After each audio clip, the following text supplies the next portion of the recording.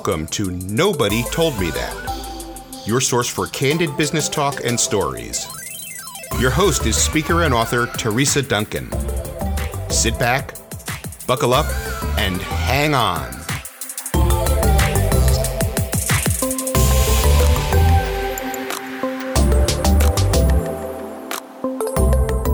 Welcome to another episode of Nobody Told Me That. I am so just stinking excited today because I have somebody on who is just a longtime friend of mine and quite frankly, one of the most fun people that I know. Susan Gunn of Susan Gunn Solutions is on. Hey, Susan. Hey. See, look how funny she is already. Okay, so the thing about Susan that you should know, there's a couple things that you should know. So first of all, she's this financial guru. She knows QuickBooks, she knows accounting, she knows fraud, embezzlement, all this kind of stuff. But she's also got a side of her that can talk to you about ethics, can talk to you about caregiving, which is kind of out of left field, but we'll talk about that towards the end because it's something she's passionate about. But I met Susan through, I think, ADMC, which is the Academy of Dental Management Consultants. And she was just one of those people that when you asked her a question about finances, she had the answer. She didn't have to think about it. It was immediate. And I was like, wow, this girl knows her stuff. And then I got to know her and I realized, you know what? I just want to get to know her. So Susan is going to be sharing her wisdom and her wit with us. I just can't say enough good things about her. So Susan, how's that for a lead in right there to build you up? Well, it was a lot better than what I was thinking it could be. So, well, I have to hold the personal stories, because we're trying to be professional and stuff here. Okay. We do have a lot of stories, and one thing you should know personally about Susan is that my husband is also a certified fraud examiner. Susan is a certified fraud examiner. So when those two get together, they really just love talking. Actually, I think they get along better than Norman and I get along. So I don't think so. Susan, you're going to steal my man, I think, one day. Well, he is my boyfriend, but I was supposed to say that. So let's jump into it. You have this book that is called Money In, Money Out. It was, and just disclosure, I did write the foreword for it only because I actually made her let me write the foreword for it because I knew this book was going to be something that office managers wanted to read. It's all about how to handle finances in your office. And it's basically one of those books that you should read before you get deep into running the practice, because it really is all foundational. But if you're running the practice and you've been doing it a while, it's really good to go back and revisit your system. So did you write it intended for a new dentist, or was it pretty much across the board? Here's how you should make sure things are done. So the reason I wrote it is kind of twofold. The first one is there's so many different accounting systems now that people are using. QuickBooks Online has become more and more of an option for dental practices, and I still do not recommend that as an option for dental practices. Mm-hmm. So that was the first one. They're not going to buy the getting the most out of QuickBooks in your practice that I did write for the desktop version. So I needed something to put in their hands so that they would have the business systems and procedures that they need to implement anyway. But then the second thing is I'm not going to write a book on embezzlement. At least I don't think. I don't have plans for that right now because I don't want to get that into the hands of people that would misuse it. And so there still needs to be systems and procedures that need to be in place so that that flow is easy, organized, as well as overseen easily. So that's why I wrote it. Well, and so it goes over, let me just give a couple of the chapters just so that you guys get a feel of what it's about. One's establishing financial flow and the software. The software is really funny, though. Well, let me get back to it because I want to go through these. The financial institutions, working with your bank, merchant card services, accountability like end of day, end of week, end of month, end of year, which is something I get asked about a ton. So it's really nice now to have something to just say, here, read. You do go over insurance. You go over how to handle paying your employees the best with the accounting software in mind, CPAs, tax, and then you end with ethics, which is we can get into that in a little bit. I crack up though, because you were very restrained in your non-endorsement of QuickBooks Online. I've heard just horror stories of people going online and then trying to go back to the old way. And apparently you can't do that very well or at all, right? Right. No, they've refined it. They've tried to fix the problems. What's funny to me is that it so easily converts from the QuickBook desktop version to online, but doesn't easily convert from the online version to the desktop version. And so, one benefits into it, the other one doesn't. I don't really know why that is, but they've gotten better at it. And so that's one of the reasons I don't recommend it. There's a lot of differences, though, between the QuickBooks Online version. If anyone is ever questioning or they're encouraged to convert to QuickBooks Online, they need to read my blog post on my website first before they get to that, or they can read the book. I put actually more information in the book than I did the blog post. You actually have a lot of free resources within the book. You have like a hidden page. It's got some resources, so it's cool. But for my regular listeners, don't zone out. We're not going to all talk about QuickBooks, so don't freak out. Don't zone out here. We've got a lot more going on. I know sometimes QuickBooks is people are like, well, I don't do it, so they just kind of tune out. One question that I get a lot in my classes is, I know that you're giving me all these reports. You're talking to me about all this stuff that I should be tracking, but my dentist doesn't give me access to the bank account. I don't do any of the stuff that you're talking about. So I know you have lots of examples, but can you give me a scenario where it's good for the office manager to have access to the bank account, and in what capacity? And then the reasons why a manager maybe shouldn't have full access to the bank account. A lot of banks now can give limited access to the bank accounts. That's really the bigger banks. Now, the smaller banks, not so much. In fact, some small banks don't even have statements online or being able to view your transactions online. So, a bank is not all created equally across the board. But the larger banks are having limited access. I'm okay with that. If they can get limited access, for instance, the best scenario would be you have EFT insurance payments hitting the bank at all different times of the week. And so if they had access to being able to see the deposits that were going into the bank, to be able to compare them with what's in the practice software, that would be amazing. It is really hard to do insurance payments online without access to without those reports. And I have, insurance coordinators I train they say, I'm waiting for the reports from the bank. I'm ready to reconcile. I'm ready to do this. And, if you have a doctor who's slow on giving you stuff, forget it.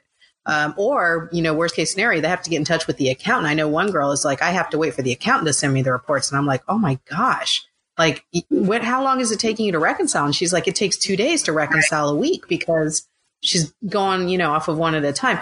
And I know we'll talk about that, because that's like the big issue that I'm hearing a lot. So what about when they should not have access? I don't think anything else they don't really need to have access for payments. If they're not doing any payments for the practice, they don't need access to that. Like the bookkeeping stuff, like if they're not doing the bookkeeping. Yeah, if they're not doing the bookkeeping, the accounting.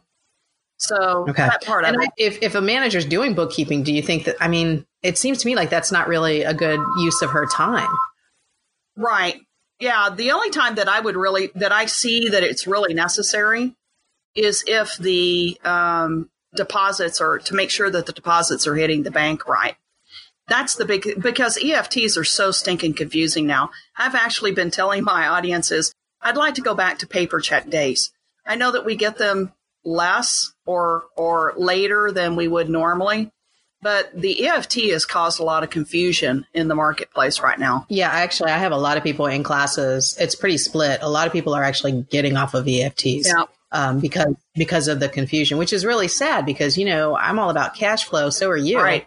And that's a perfect way to, go higher with it. But unfortunately, it's just become problematic. So I do have a couple of recommendations for that, though, Teresa. Yeah, go for it. So one of the things that I recommend is that they'll get notified by the insurance company in some form or another. Now, the problem that I've seen in the offices is that they get busy. or they get distracted, or they don't have a time set in the schedule that they actually check. And so just like you and me schedule, they have to schedule those tasks. I actually block off time to write. And so they need to block off time to check EFT insurance payments that hit the bank or the insurance websites. The second thing I want to be sure that I say is there is absolutely no point in backdating a payment that it hits the bank. I do not recommend that at all.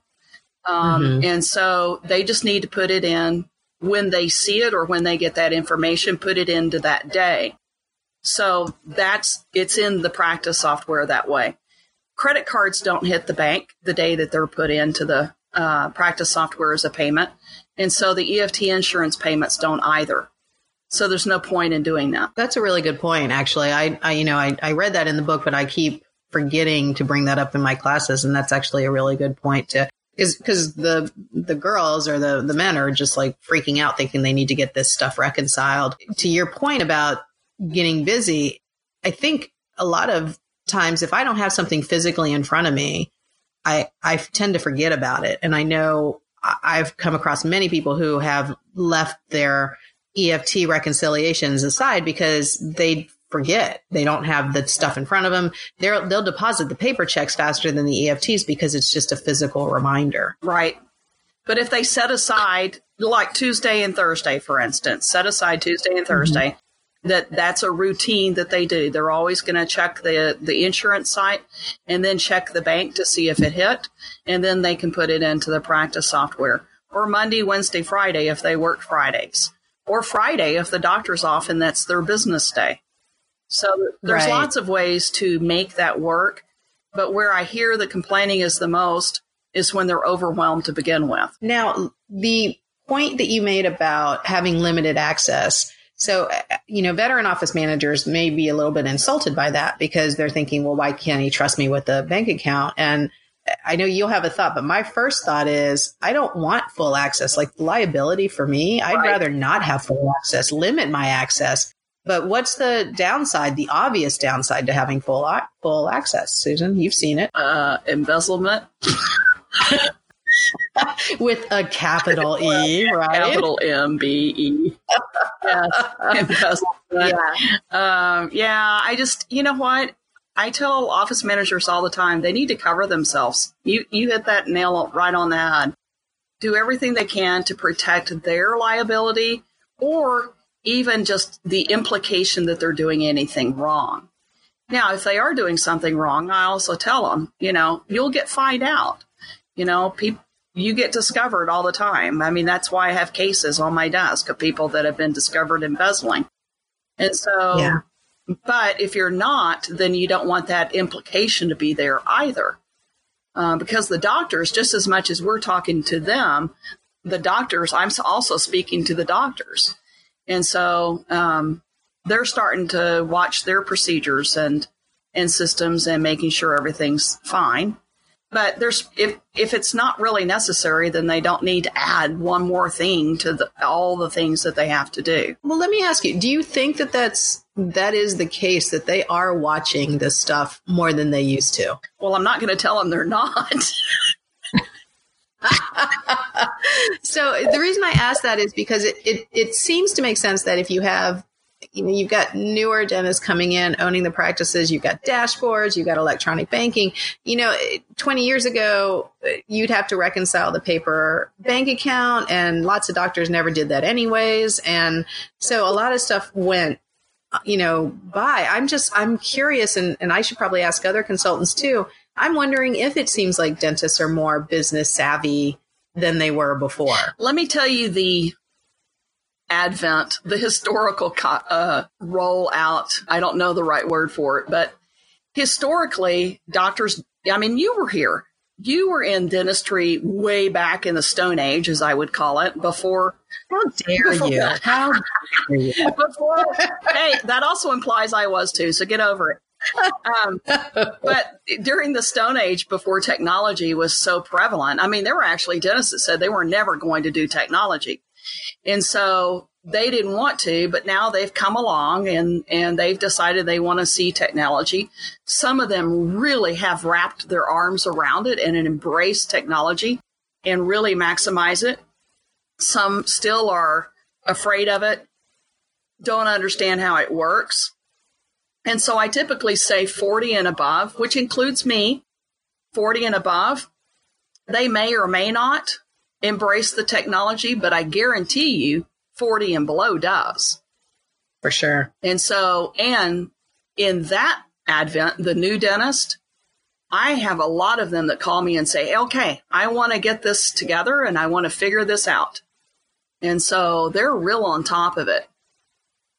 So do they usually, so when a doctor purchases a practice, like, when do they call you to say, what the heck is going on? Is it the first year, or does it take a little longer to if they inherit the staff, it's usually a 2-year mark. And so, okay, can you explain that? Explain that a little bit. Yeah, it's a real trend. So they buy a practice with existing staff. Chances are somebody was stealing from the very beginning with the prior dentist. And so they waited a little bit, and then they started stealing again with the new dentist. And then about the 2-year mark, the new dentist is going, you know, he's kind of gotten over the shock of buying a practice, the shock of learning all the systems and procedures that were in place when he bought the practice. And then all of a sudden he's got 2 years under his belt, his or her belt, and is looking at the practice going, wait a minute, these numbers aren't matching. And then they find out that someone on the existing staff from the prior dentist has been stealing all along. It happens. And so I get a lot of phone calls at that 2-year mark. That's just so disappointing. And I mean, it just makes me so mad being an office manager that my colleagues out there are doing this stuff. I mean, it's just so maddening. We try so hard to get respectability and, you know, what we're doing with the practices. And then you've got somebody who wants more Starbucks on the weekends, you know, stealing. It's not always, you know what? And it's not always the office manager. Sometimes it's someone at the front desk, or I've had a hygienist steal. I've had assistants steal. I've had spouses steal, by the way. I've also had CPA steal. I've also had bookkeepers steal. You know, it's kind of everybody. Now, the majority is office managers. So when you hear the statistic that 3 out of 5 practices are experiencing embezzlement, to which I've started telling all the doctors when I speak with them, you know, if you own a practice for 30 years, I guarantee you stand 100% chance of at least one person embezzling within that 30 years. Now, for sure, if they put the systems and procedures in place, they're going to catch it sooner, which is why I wrote the book.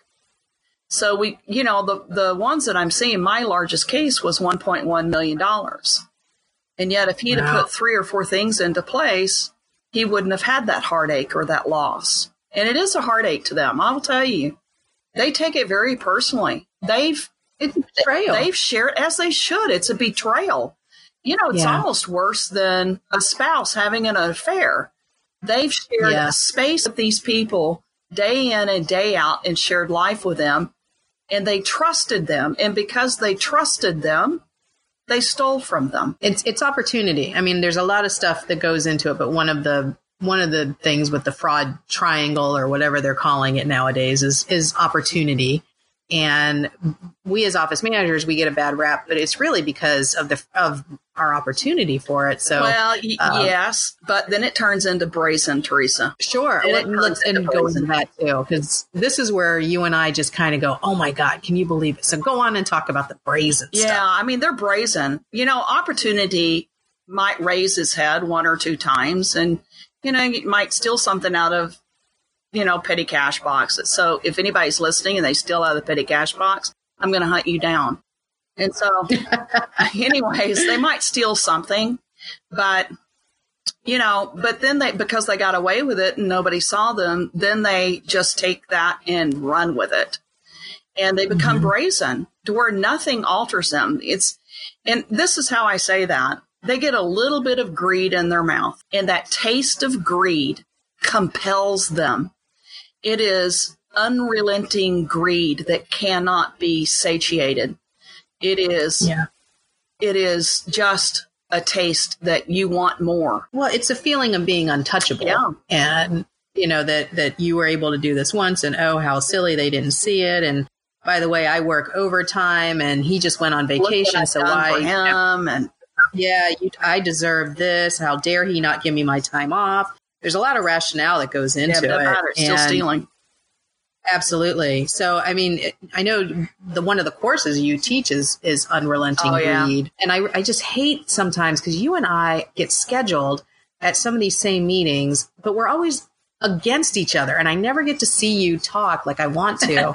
And you just did this at Star of the North. And I mean, of course, huge, feedback, great feedback on it, but I didn't get to watch it, darn it. So Unrelenting Greed is one of my favorite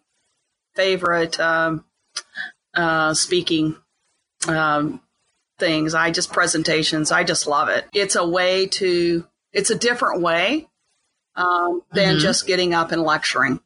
It's a completely different venue. I actually recorded, have 7 letters recorded from Leona, who is the queen of fraud. Yes, Leona Helmsley So I chose that name because I didn't want anybody in the audience to have the name of the embezzler. So I can explain it. If I said this is why I chose the name of Leona, it's after Leona Helmsley. It's not anybody in particular. And what happens if a Leona shows up in your class, though? I'm going to just die and crawl into the nearest rock, I guess. But she's writing letters to Avarice, who is her novice embezzler, and telling her how to steal from a dental practice. And although humorous and written to be entertaining, they're also extremely enlightening. I wrote the letters from my whole perspective of preparing evidence for prosecution in embezzlement cases. And they're a lot of fun. They're a lot of fun. So interesting. Well, so we'll have to keep an eye out for, if you're coming in the area. If you get a chance to listen to her, not only is she just funny when she gets rolling, but my ethics course I really like.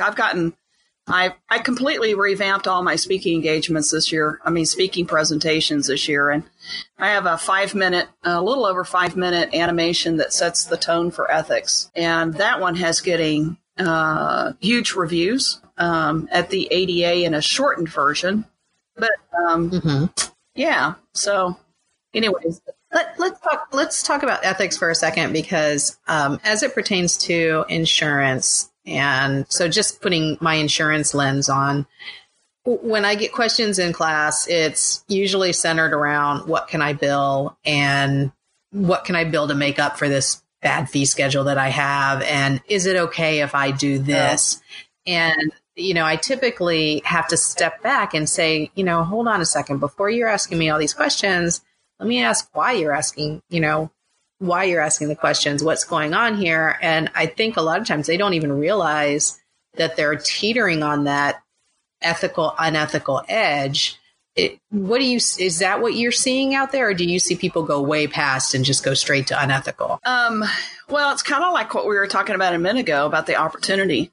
So, they teeter on that edge until they find out that nobody's saying anything about it. And then they do it again, and nobody says anything about it. But it's insurance fraud, right? So when it goes back to ethics, let's talk about ethics and insurance, because just looking at it from my point of view, in my classes, I get people all the time who come up and say, how do I make up for this low fee schedule? What can I bill to make up for this low fee schedule? Is it okay if I bill for this as well? And I don't think they realize just how far over the ethical line they've stepped. So do you run into that? What do you say when someone asks you a question like, how can I basically gyp the system? Yeah, that's way over. Not only that, it's illegal, but which I want to say, not everything that's unethical is illegal. Having said that, I think if you didn't do the procedure, then you can't bill for it. So you can't. I mean, I'm always amazed at what I see that. And I do see a lot of that theft of service, actually in changing insurance fraud in embezzlement cases. So you see people changing the check amounts and all of that. Yeah, they change That's the crazy. amounts in the fee schedule and will bill for whatever. I'm just always surprised and going, why did you change that? But that's really, I guess that's what I'm talking about. They, the gist of it is that they're always coming to me and saying, what can I do? And really the heart of it is you signed a fee schedule. Right. Like you signed a contract. If you don't like it, you have to get out of the contract. I can't sugarcoat that anymore. And I just imagine teaching ethics, like you must have had somebody who was, trying to get around the system. I guess that's what I'm frustrated. I need you to act as my therapist and tell me it's going to be okay. What I hear the most from the office managers is my boss tells me to do this. Yeah. And that's the hard part. I can see that for sure. Because it's their boss. And so they have to make a decision, though. As I say in the ethics course, your personal ethics is your choice. No one can ever make you do something. And so if you don't want to cross the line, then don't cross the line and stand up for what's ethical. If you are afraid of losing your job, I get that. Mm-hmm. So then the alternative is stand up for what you believe in and find another job. I mean, I don't know what that means, but it's going to mean something different to every single person that's listening. I think you can't compromise, though. You can't, you have to understand that is going to come back at you some way. And that down comes the road. back to that, the thing that we talked about prior is protecting yourself. That's that you're going to have to protect yourself. I would sure get something signed off on it saying the boss or the dentist of the practice saying that they required me to do this as part of my job. Well, and if they don't sign it, then that tells you right there. There he goes. Well, there's a big issue. So, I'm not looking for people to quit their jobs, or anything like that. But you do need to pay attention to what your liability is and, whether or not you can sleep at night. So I think it's important. I know it's kind of a side conversation, but I just think it's so important. And we just don't talk about it enough, I think, as office managers. Let me go into one other thing in your book that just made me think, because there's this question on employee benefits, and you address it in the book. And I thought this was probably the most clear written description about it, but yet it's still going to be hard for people to stomach. And so let me just rephrase. You write in the book, as far as being able to give employee benefits, like a lot of office manuals will say you get $1,000 in dental work. And so then employees, get upset because maybe they don't have all the work that needs to be done, but Sally over here gets a lot of work done. Plus her kids get a lot of work done. I know you give this example. But you said in the book to count supplies, and that the doctor's labor, in your opinion, should not count towards that. Can you explain that a little bit more? Well, labor is always a subjective cost, but supplies, lab costs, those are all tangible. And so if they want to give something away, because what I run across is that the doctor doesn't charge anything, and so the nothing cost. And I don't agree with that. I agree that they need to pay the hard costs of the lab, and that the actual labor cost then is zeroed or adjusted, not zeroed. Hang on. Let me backtrack. You did not hear me say zero. I shook my head a little bit. I was like, what did she just say? So let me also say that recently I've been seeing a huge trend of zeroing out the cost in the fee schedule of the treatment for an employee's benefit. And I do not agree with that. You leave the cost in there and then you adjust the cost with an adjustment. The reason being it's an employee benefit. The employees need to know the amount of the benefit that they are receiving. If you zero it out, there's no psychological encouragement or benefit of seeing, hey, this is a part of my having this job. This is a part of my wage, so to speak. This is a part of why I work here, because I get this done. And so that aside, then, having a set amount per employee is okay. But then, like you said, what if I have perfect teeth, but Sally doesn't? And Sally has that $1,000 that she can have that goes towards lab. Then what do I get to do? And so, sometimes it sets people up to be aggravated, feeling like they deserve more, which is not a good entitlement mindset to have. Mm-hmm. Now, what you just made me think, I was writing this down because what you just made me think about is that recording the cost of the benefits too is from a managerial point of view. Sometimes we give a lot of benefits that are actually costing us a lot. And so I ran across one office who just said all dental care for family and employees is free. And they weren't actually tracking it at all. And we're talking, implants, veneers, whatever. And it gets really, really expensive. So I think just from an accounting point of view, you need to know what you're giving up in return for providing employee benefits. I'm not saying don't provide employee benefits. I think it's great that you do that. I had a dentist one time that said he was convinced somebody was stealing from the practice.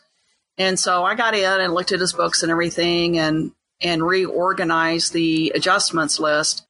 Well, he gave away so much dentistry, but he had no idea what he was giving away because the treatment cost was zeroed. And so I implemented that one thing and said, all right, we're going to start putting adjustments in, and the doctor needs to see this.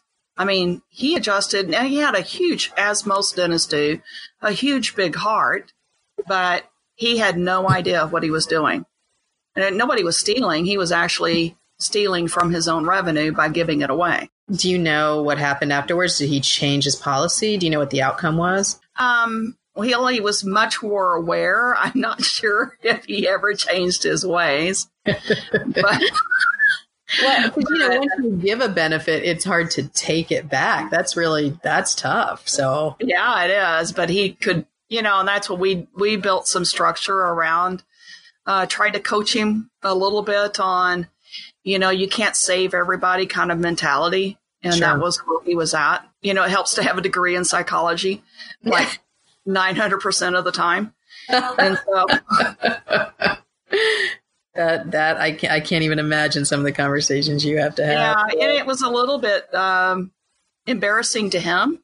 Sure. I think for him to realize that he was really quick to blame somebody else, but didn't really see it was him. And I think that was an eye-opener.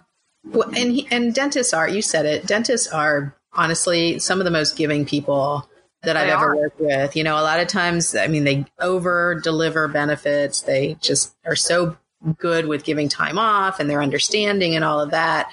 And if you're driving and listening to this and you're thinking, wait, I'm not working for one of those, then you're in the wrong office, because there's actually a lot of really good dentists out there. But you're right, though. It does lend itself to some really bad decision making on that end. So that's so sad. It makes me sad. I think of some of the more kind clients that I've had in the past and how they've been taken advantage of. So the biggest case you had was 1.2 million? 1.1. 1.1. As if 0.1 matters. But, but we've heard of bigger, though, right? Like, hasn't there been bigger in the industry? Yeah, 2 point something million in Georgia, 1.9 in Washington. Jeez. And then mine 1.1. Yeah. Wow. It's crazy. Yeah. So it's very disheartening. So when you have dentists who are coming in taking your class, do they just walk in like thinking, okay, this isn't going to happen to me, or I'm just taking this because I was told to take it or whatever? And then, do they come in? I guess what I'm asking is, do you have people who take your class that suspect it, or do you have people that come in thinking, nah, this isn't happening to me, but I should just take this class? So about 7 years ago, putting cards on the chairs of the people that were taking my course. And on the back of the card, it asked, have you ever experienced an embezzlement and blah, blah, blah. Just some real pointed questions. So I started collecting all that information. And about 75 to 80% of the people that attend my presentation have already experienced embezzlement. And so I make a really big deal during the presentation to say, do you see all these empty chairs?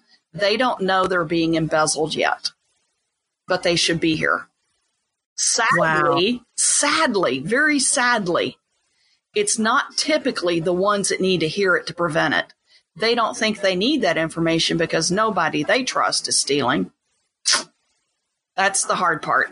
One of the ways to steal, and I don't want to give this like a roadmap on how to steal, but from a manager's point of view, one of the things we need to look out for is time theft. Do you talk about that in your classes at all? Yeah, and it's in the book. So I believe in automated time clocks. Most of the practice software has it. If you aren't utilizing it in the practice software, or you have a practice software that doesn't have a time clock, then there's lots of Windows-based or Mac-based software programs that you can install to track the time. I believe that the admin password should be held by, don't throw any eggs, should be held by the doctor. And the reason for that is what I've seen are the ones that don't want to use the time clock are the ones that are hearing, you know what, I can't get Sally to clock in. She never clocks in. I don't want her to clock. I don't want to use the time. Well, sometimes people do that to get their way, right? So, and then some people are like bully other people to change the time clock and clock in and out. And so only the doctor, I believe, should have the access to change the time clock. But in the book, and as a result, you mentioned earlier about the hidden page. I have so many, everything I talk about in the book that's a spreadsheet or whatever, I actually provide the Excel spreadsheets for those. But I created a card that when an employee doesn't clock in or out, that they have to sign the card, they have to say what they did, and they have to say why. And that card then has to be signed by the doctor. The doctor uses that to change the time, and that card goes into the employee file. And so I found that a lot of times when they have to give something to the doctor, this is why I think the doctor has to be the admin. And or maybe the office manager then is the one that does the change, but the doctor still has to get the card. So the employee has to give the card to the doctor. I found that when they have to do that and they have to present it and they have to write it down, that it becomes less over time that they forget. Forgetting is just a bad habit. It's just accountability, Yep. right? That doesn't go down to accountability. Yeah. So as a manager, if you're listening to this, if you have somebody who's just keeps messing around with their time card, keeps clocking in late, and you keep having to fix it, that really is, that's on you to fix that behavior because it's not normal behavior. No, it's not. If you go to corporate America, like my husband, they just talked about how his job is now going to get this app where he logs in when he gets to the office. It's location based there. And this is very common. You walk into the area and you clock in, but it's also GPS based. So they know that you're actually there. And then they see whether or not you wandered off. And I know there's a couple HR companies that have services like that, even for dental. And it sounds big brotherish, doesn't it? But I guess that's the way to make sure that things are kosher. Well, and it's sad that behavior has shown that they need it. That's the part that's sad. That's true. Yeah, that's true. So I don't know if you can hear it, but it sounds like I'm getting a thunderstorm here. You're getting the one that we've had. Oh, I'm telling you, it's and my poor son was going to just. What'd you say? I sent it your way.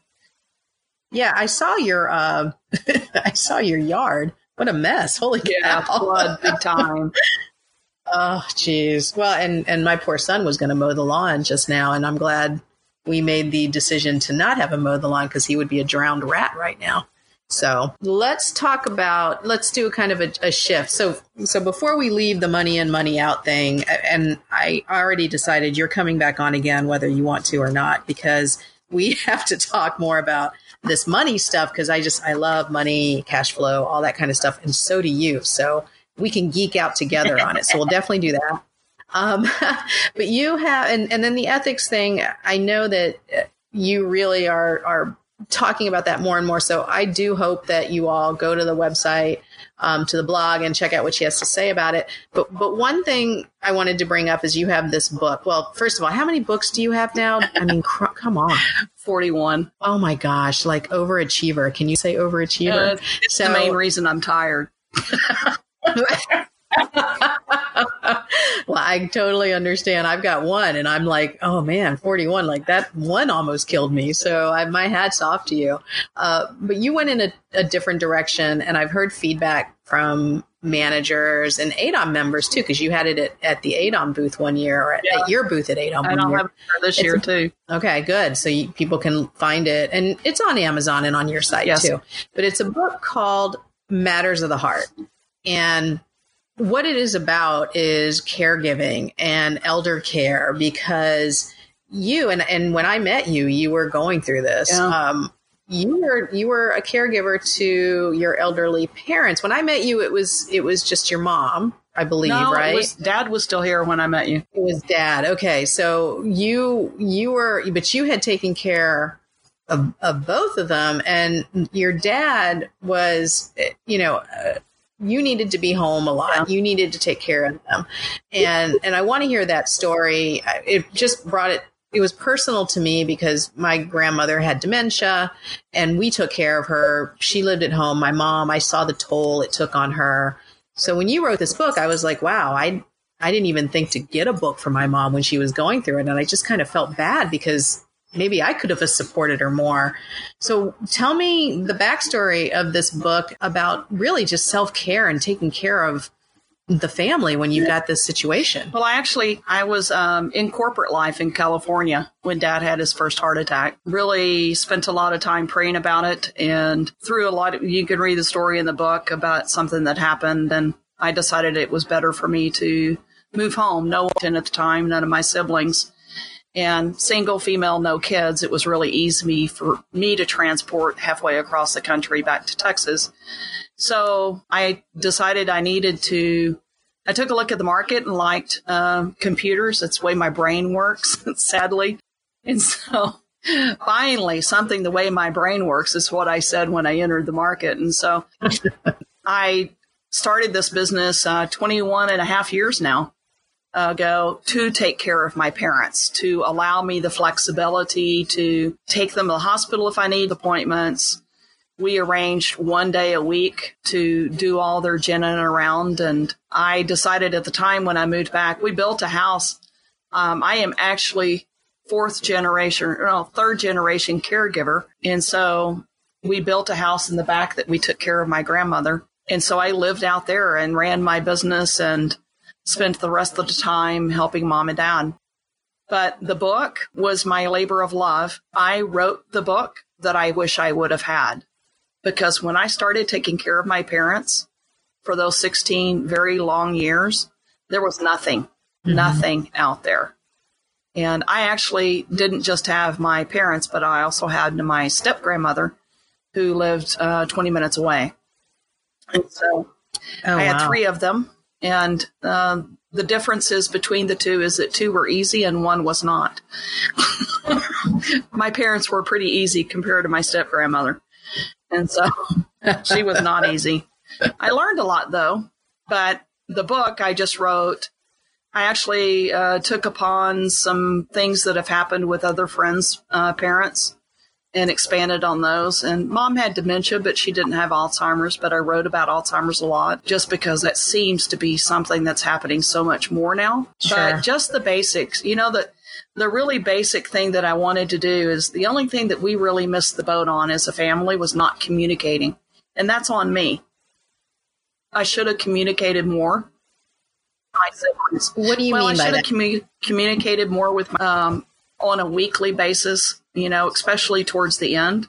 My dad was 94. Okay. Yesterday was his birthday, Teresa. I don't know if you saw that. He would have been 100. He would have been 107 years old yesterday. I know. Oh, wow. I was really, he was really old when he had me. That's the way to say that. Anyways. Yeah, but anyways, it was a very interesting and a very different time of life. And it was hard. Oh my gosh. There were days that I wanted to bash my head into the nearest wall. And the frustrations and the heartache of not knowing what to do. The thing is that old age, there's no cure. There is no cure. We will all either die or get old, one or the other.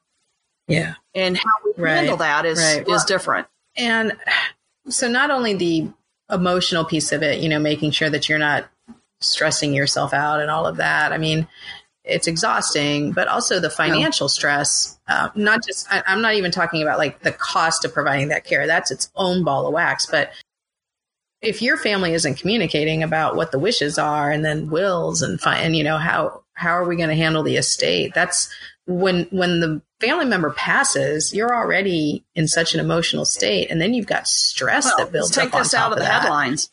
Gladys Knight, what did they find? 3 wills now. One was in a couch and it was handwritten. So there was no formal will. Oh, geez. And that's the thing I tell everybody, my age even. I mean, the beard truck could hit us on the way home and we don't have a will. Really? Is it updated? And communicate the wishes. I actually have even my funeral plans and have made those desires known. To which, Freebird from Leonard Skinner will be the last song playing at my funeral. So. Oh, that's great. I love that. It is my favorite song. Anyway, but just communicating with the family what you want and what your will says. I have an annual meeting with my nephew and niece every July and say, here's the state of my affairs. Here is my accounts. Here is what I owe. Here is what I have. And I tell them up front. So if something happens to me, then they're not surprised and they know where everything is.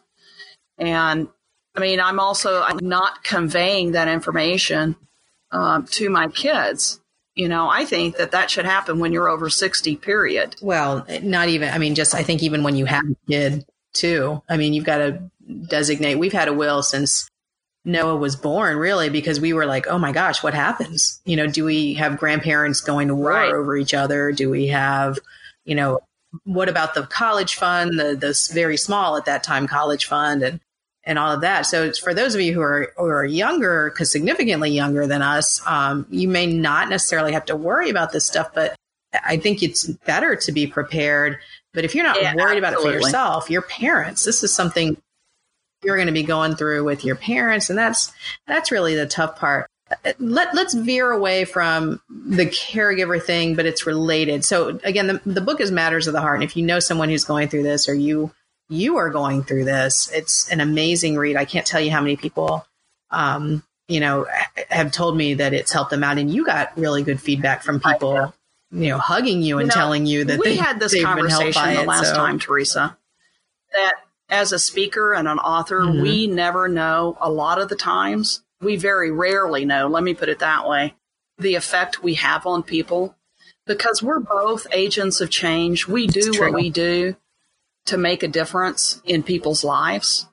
And this is just straight from the heart. And so we don't always hear. And so the people that Adon that came up to me this year or last year, I guess now, and gave me hugs with tears in their eyes and thanked me and said they were hoping I was going to be at the meeting because they wanted to tell me how much the book helped them. That's why I wrote it. That's amazing. That's exactly why I wrote it. We don't get feedback. Sometimes, I shouldn't say that. We get feedback, but it's not down the road. People are really quick to criticize and not very quick to compliment. Yeah, definitely. That's a whole different topic, right? We can get into that. Yeah. Once people get used to you and I talking and they realize that, we're not always this professional, we could probably get down into it. So,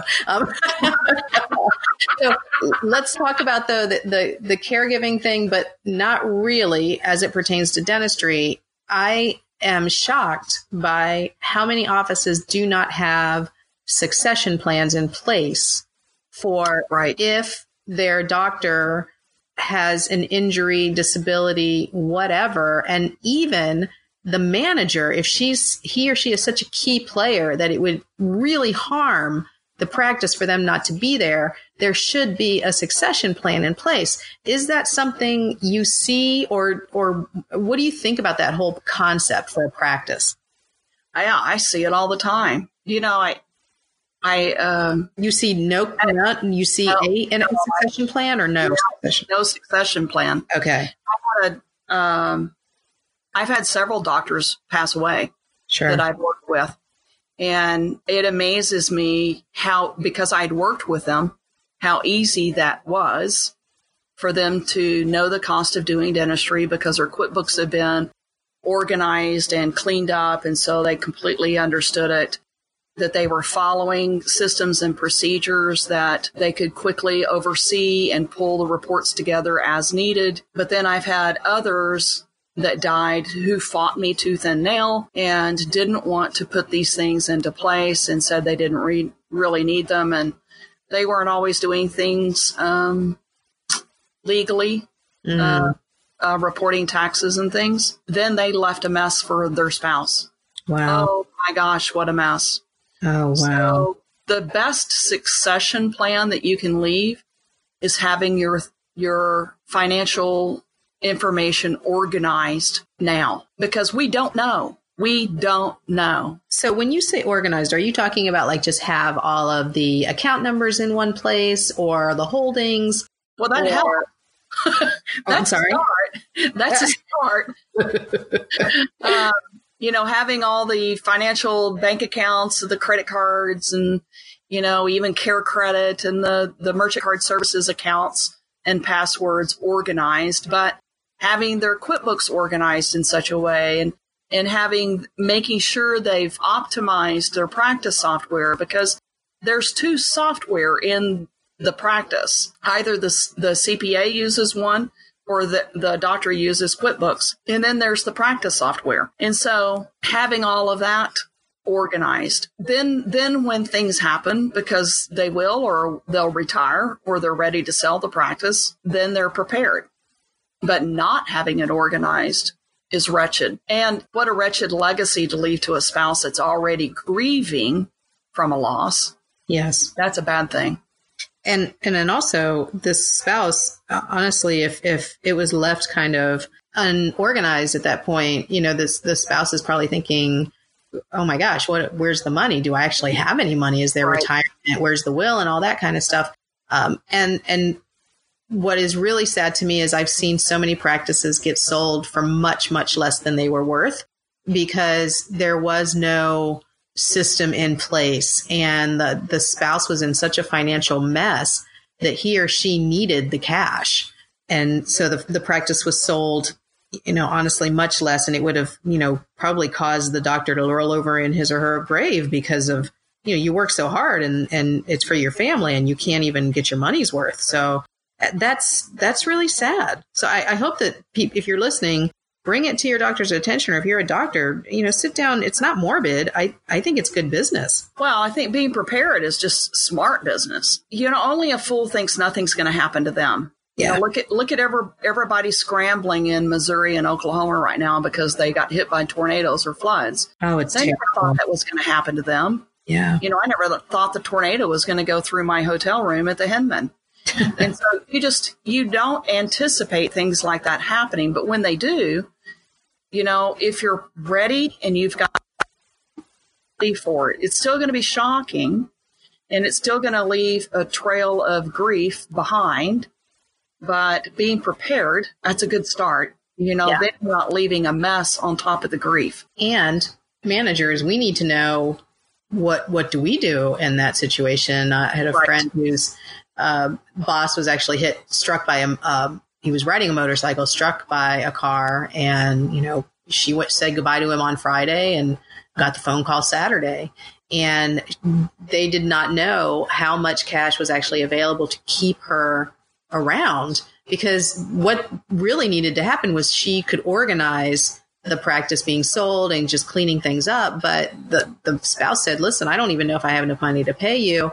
And it's unreasonable to ask somebody to work for free. She's a single mom. She needed money too. Right. So it's a sad situation all along. At least you would know, look, if something happens to me, speaking as a doctor, then you, Sally, have I've got at least a month that I can make sure that you are taken care of, because Sally's got to go find another job, and that's not easy to do. Yeah, no kidding. Well, let's take that one step further. I just wrote about this on my blog on the crisis management. What if a tornado hit your practice? And so what do you do? What if a hurricane hit your practice? So many people last year, was 2 years ago now, had to go through that. And what do they do? And so having these plans, whatever it is, having the plans ready and everybody knows the plan, the contingencies of, it's emergency preparedness. Yeah. And that's what I wrote the blog on this last week. So that's excellent. No, and I'll link the blog in the show notes too. And how people can find you. So Susan, we're going to wrap this up because it's been a little bit, and I know I have to save some more because you are definitely coming back on here.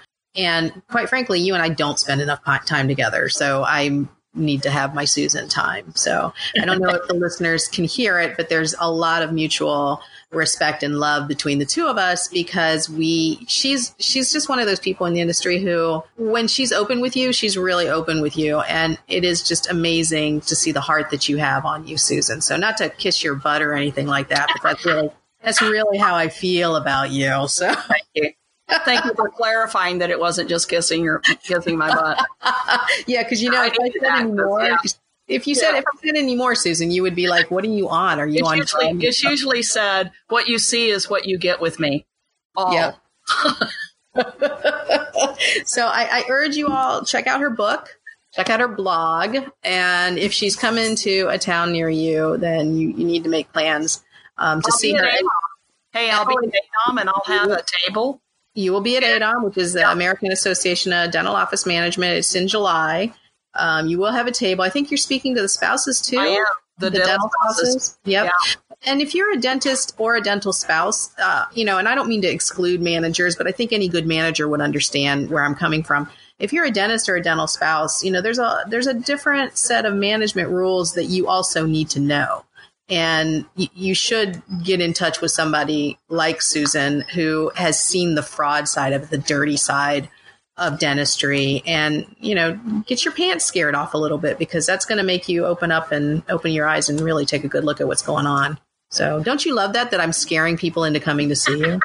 Hey, I'm doing the unrelenting greed for the spouses too. Well, that they need to hear it. So they'll love it. They'll absolutely love it. So any last parting words, Miss Susan Gunn? Nope. I think I've expounded on everything in my brain at the moment. All right. So my last parting words to you is hands off my man, ma'am. So just tell Norman to call me.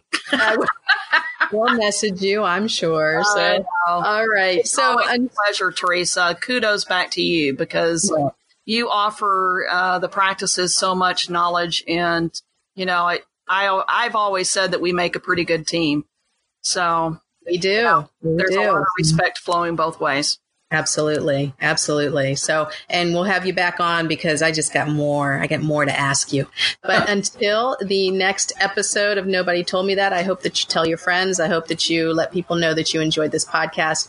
Leave me a review if you feel the urge to. I would appreciate it. And we'll talk to you on the next episode. Subscribe to this podcast so you'll get our next candid discussion. Visit Teresa's website, odysseymgmt.com. That's odysseymgmt.com for more information on Teresa's courses, books, and speaking schedule. Subscribe to her newsletter while you're there. Don't say we didn't tell you that.